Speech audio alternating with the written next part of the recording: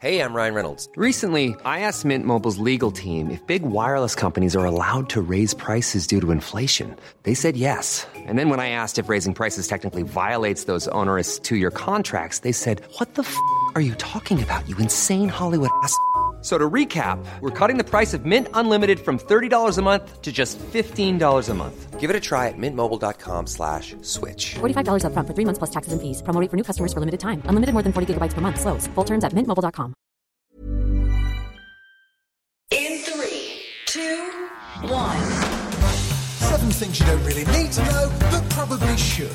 I'm Jamie East, and this is the Sunday Set. In today's episode, brain cells are playing arcade games, a company promises to bring you back from the dead, and a brand new type of exoskeleton. But first, it was on this day in 2018 that the world's oldest intact shipwreck, a 2,400-year-old ancient Greek vessel, was found at the bottom of the Black Sea by archaeologists. There's a desperate plea for global support to protect the world's animals and plants. This comes after a new report shows that wildlife populations have fallen by nearly 70% in around 50 years.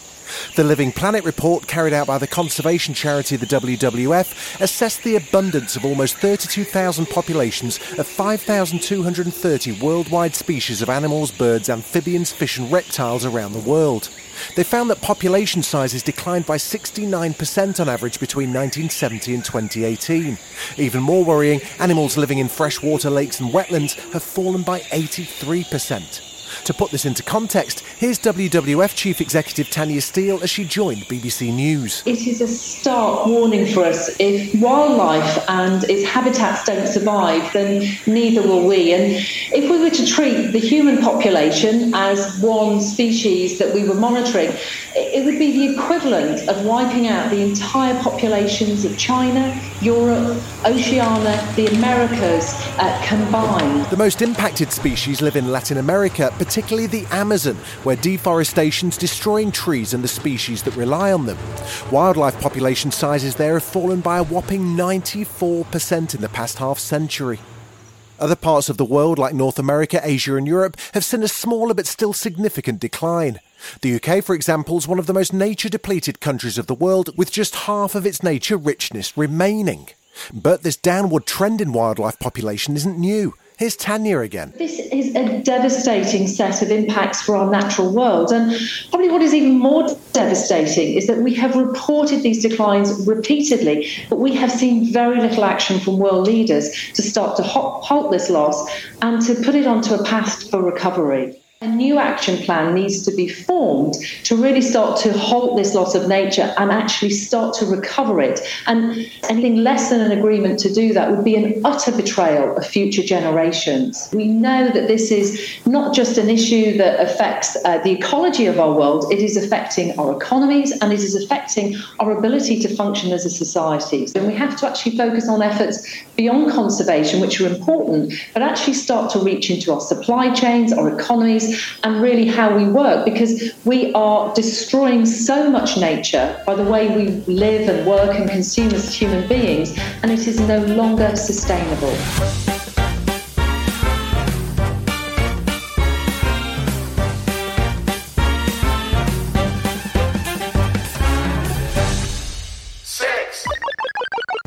It's a game of Pong, but not as you know it. A team of researchers at Cortical Labs in Melbourne, Australia, have trained brain cells in a dish to play the 1970s arcade game. We've taken these brain cells and then we put them in a special kind of petri dish, ones that actually have electrodes on them. This is Dr. Hon Weng Chong, CEO and founder of Cortical Labs.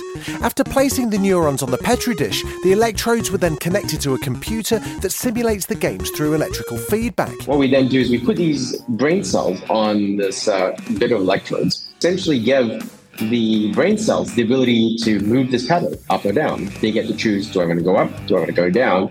And we tell them the information of where the ball is, the pedal. And through, experimentation and figuring out, what systems can we use to sort of push the neurons to move the pedal up more often than statistical chance, we were able to show within 5 minutes that they were able to control that pedal to play the game. And play they did. Within 5 minutes, an estimated 800,000 interconnected neurons started to learn how to play the game.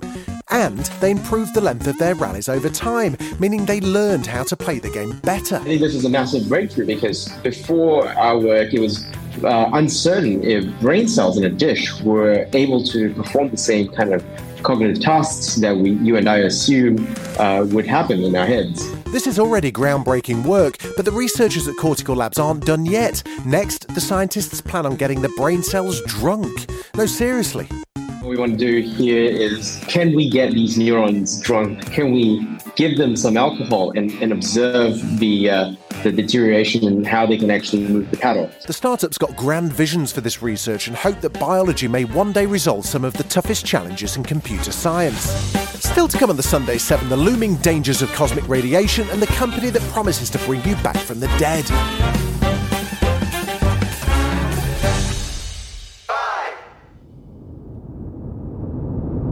It was 2015. Dr. Marie Moe was in the skies headed for Amsterdam when she suddenly realised something was very wrong. It was her pacemaker, the tiny little device that keeps her heart pumping. She normally doesn't feel it, it just sits there doing its job. But suddenly I could feel it. I could feel that something was going on with my heart. I looked down at my chest and I could see that my chest muscle was involuntarily twitching. She alerted the crew that there was something wrong with her pacemaker, and they arranged for an ambulance to be ready for her at the airport. And when Mo arrived at a nearby hospital, doctors poured over her. A pacemaker technician soon found the problem. It turns out that it was actually a bit flip or several bit flips in the memory of my device caused by cosmic radiation that made my device malfunction. Cosmic radiation. It sounds like something out of Star Trek. But this type of cosmic energy can have dire consequences for our tech here on Earth. You may have already heard of the danger of solar flares. The sun's constantly spewing out material into space, lots of energy, electromagnetic radiation, and plasmas, which consist of subatomic, very high energy subatomic particles. There is such high energy that they hurtle towards Earth, and when they get to the Earth's atmosphere, they interact with the nitrogen and oxygen and produce secondary radiation. Secondary radiation that can find its way to the Earth's surface and start affecting some of our digital systems. That's Michael Aspinall, an expert in digital electronics from Lancaster University. Solar flares, as Michael describes, can be dangerous because they can cause what's known as a bit flip. This is when an electric charge charges the internal voltage of nearby transistors, corrupting the data stored there. Everything on our computers, every digital device communicates in binary, just a string of zeros and ones. The transistors store that information in a charge, and the subatomic particles which interact with the Earth's atmosphere produce high-energy charged particles which can deposit their charge into our digital electronics and cause what's known as a bit flip, where a 0 would turn to a 1 or a 1 would turn to a 0, and therefore change the information being stored, processed or sent via a digital device. And as society becomes even more dependent on digital tech, we might want to keep an eye out for those bit-flipping rays. You could have communication blackouts, you could have information being misinterpreted by computer systems that are controlling power plants. You could have aircraft plummeting from the skies as their autopilots receive information from their sensors that is incorrect. You could have money wiped off the Bank of England if it was to interfere with the computer systems that store our currency. There's been a known case where a particular candidate in a Belgium election actually received an extra 4,096 votes. So the potential impact of having our computer systems upset by cosmic radiation is catastrophic. So what are we doing about it? We're just sitting ducks waiting for technology systems to be taken out? So here at Lancaster, we're developing a new type of neutron monitor for detecting fluctuations in cosmic radiation. Now this has been done since the 1960s and there's a global network, but there's only 50 of these monitors still operational and none of them are in the UK. And further still, they rely on technology that was standardised back in 1964. So the team at Lancaster have developed something that's cheaper, more compact, and yet capable of producing similar results to the existing network. This will be the first UK neutron monitor since the 80s, and it'll be located at a Met Office field site in Camborne, Cornwall, and it will feed directly into the Met Office Space Observation Centre, who own the government risk for space weather, so they can effectively report to government departments and protect the very space infrastructure that we're so reliant on.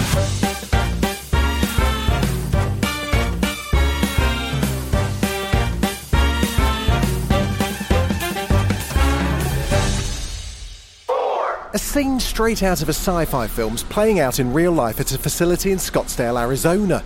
Time and death are on pause for about 200 people and nearly 100 pets. They're being cryopreserved inside huge tanks filled with liquid nitrogen. Alcor Life Extension Foundation says it preserves the dead.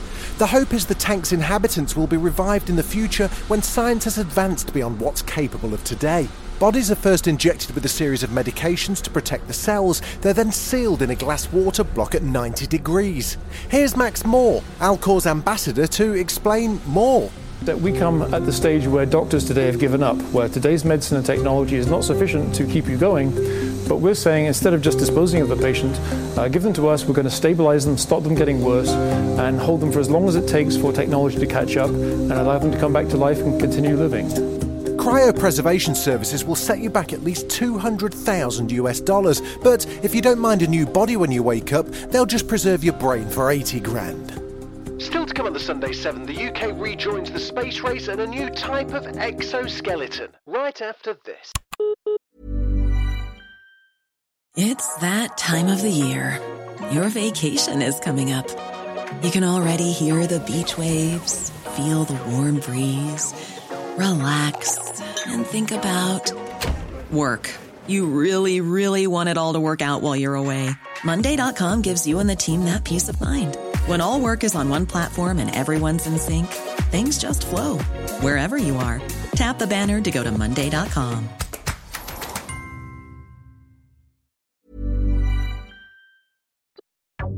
You're listening to the Sunday 7. Follow us for your weekday news espresso, or even try our Ireland edition. It's in all the usual places.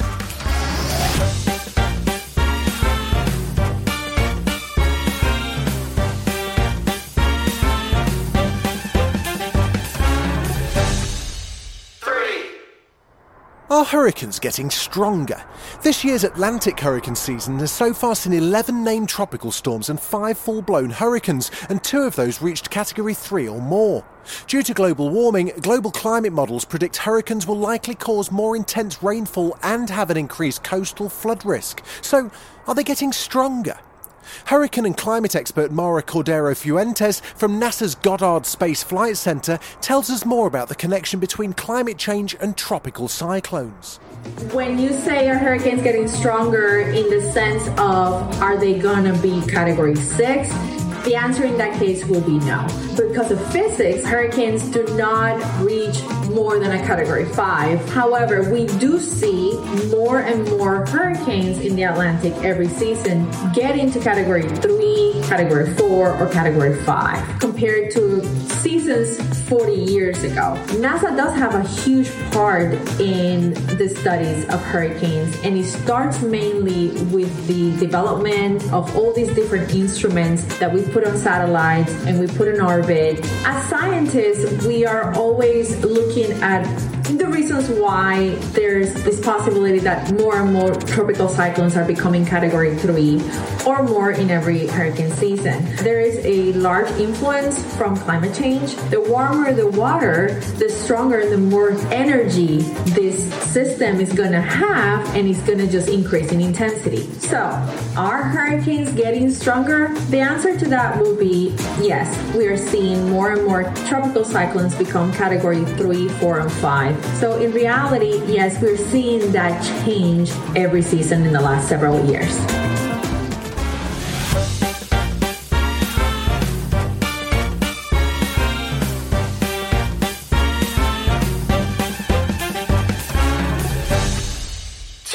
Spaceport Cornwall's taken delivery of its very first satellite. Right now it's being kept inside a clean room and is being readied for launch. When it lifts off in November this year, it'll be a historic first for the UK. Melissa Thorpe's the head of Spaceport Cornwall. For her, the satellite's arrival is the culmination of almost a decade's hard work. It's somewhere between surreal and really real. I flip between the two. It's kind of a very strange experience after 8 years of really hard work. to walk in and see a satellite, it's kind of goosebumps levels at the minute. And then to meet all these people that are rocket engineers and satellite technicians, and they're here in Cornwall, and these are the kind of jobs that we want to create here in Cornwall. And to see that this is happening, it's happening here in this amazing county that we live in. And this will be the future. This is just the start. In total, 7 satellites will be loaded onto Virgin Orbit's Launcher 1 rocket for the Start Me Up mission. The mission will be using a converted Boeing 747 and will fly the Launcher 1 rocket to around 35,000 feet before deploying it mid-air. The plane will then head back to Newquay while the rocket propels the satellites into Earth's low orbit. The ambitious project needed a number of organisations and technology developers to come together. Among them is satellite applications Catapult.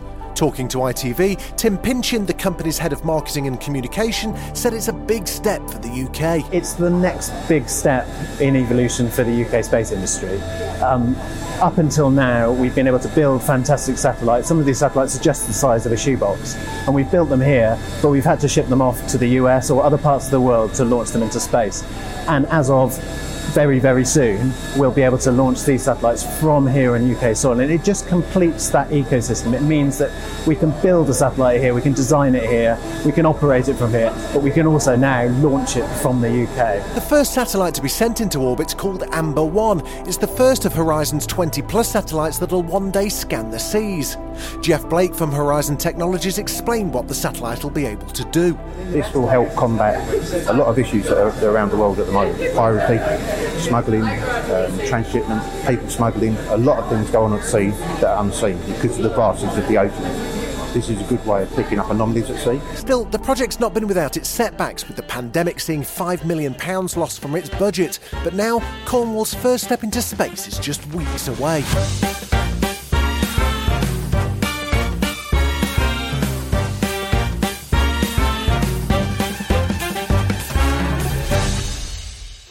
Developed by the Stanford Biomechatronics Laboratory in California, a new type of robotic exoskeleton boot allows users to walk 9% faster while using 17% less energy.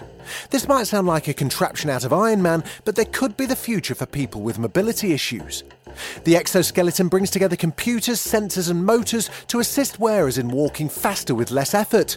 The robotic boots have motors which work with calf muscles to give the wearer an extra push with every step.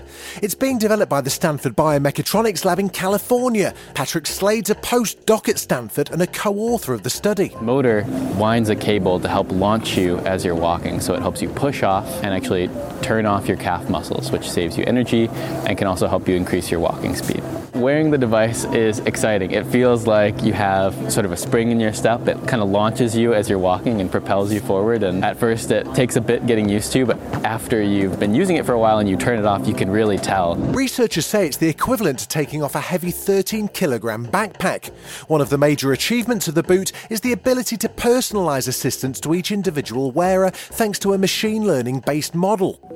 We do this by looking at your motion, so your ankle angle, your ankle velocity, and the torque that we're applying to you. And we figure out, by trying out different assistance conditions, what's going to work best for you. And so by doing that, we can provide the best benefits possible for each person. The next step for the exoskeleton is to see what it can do for the target demographic, older adults.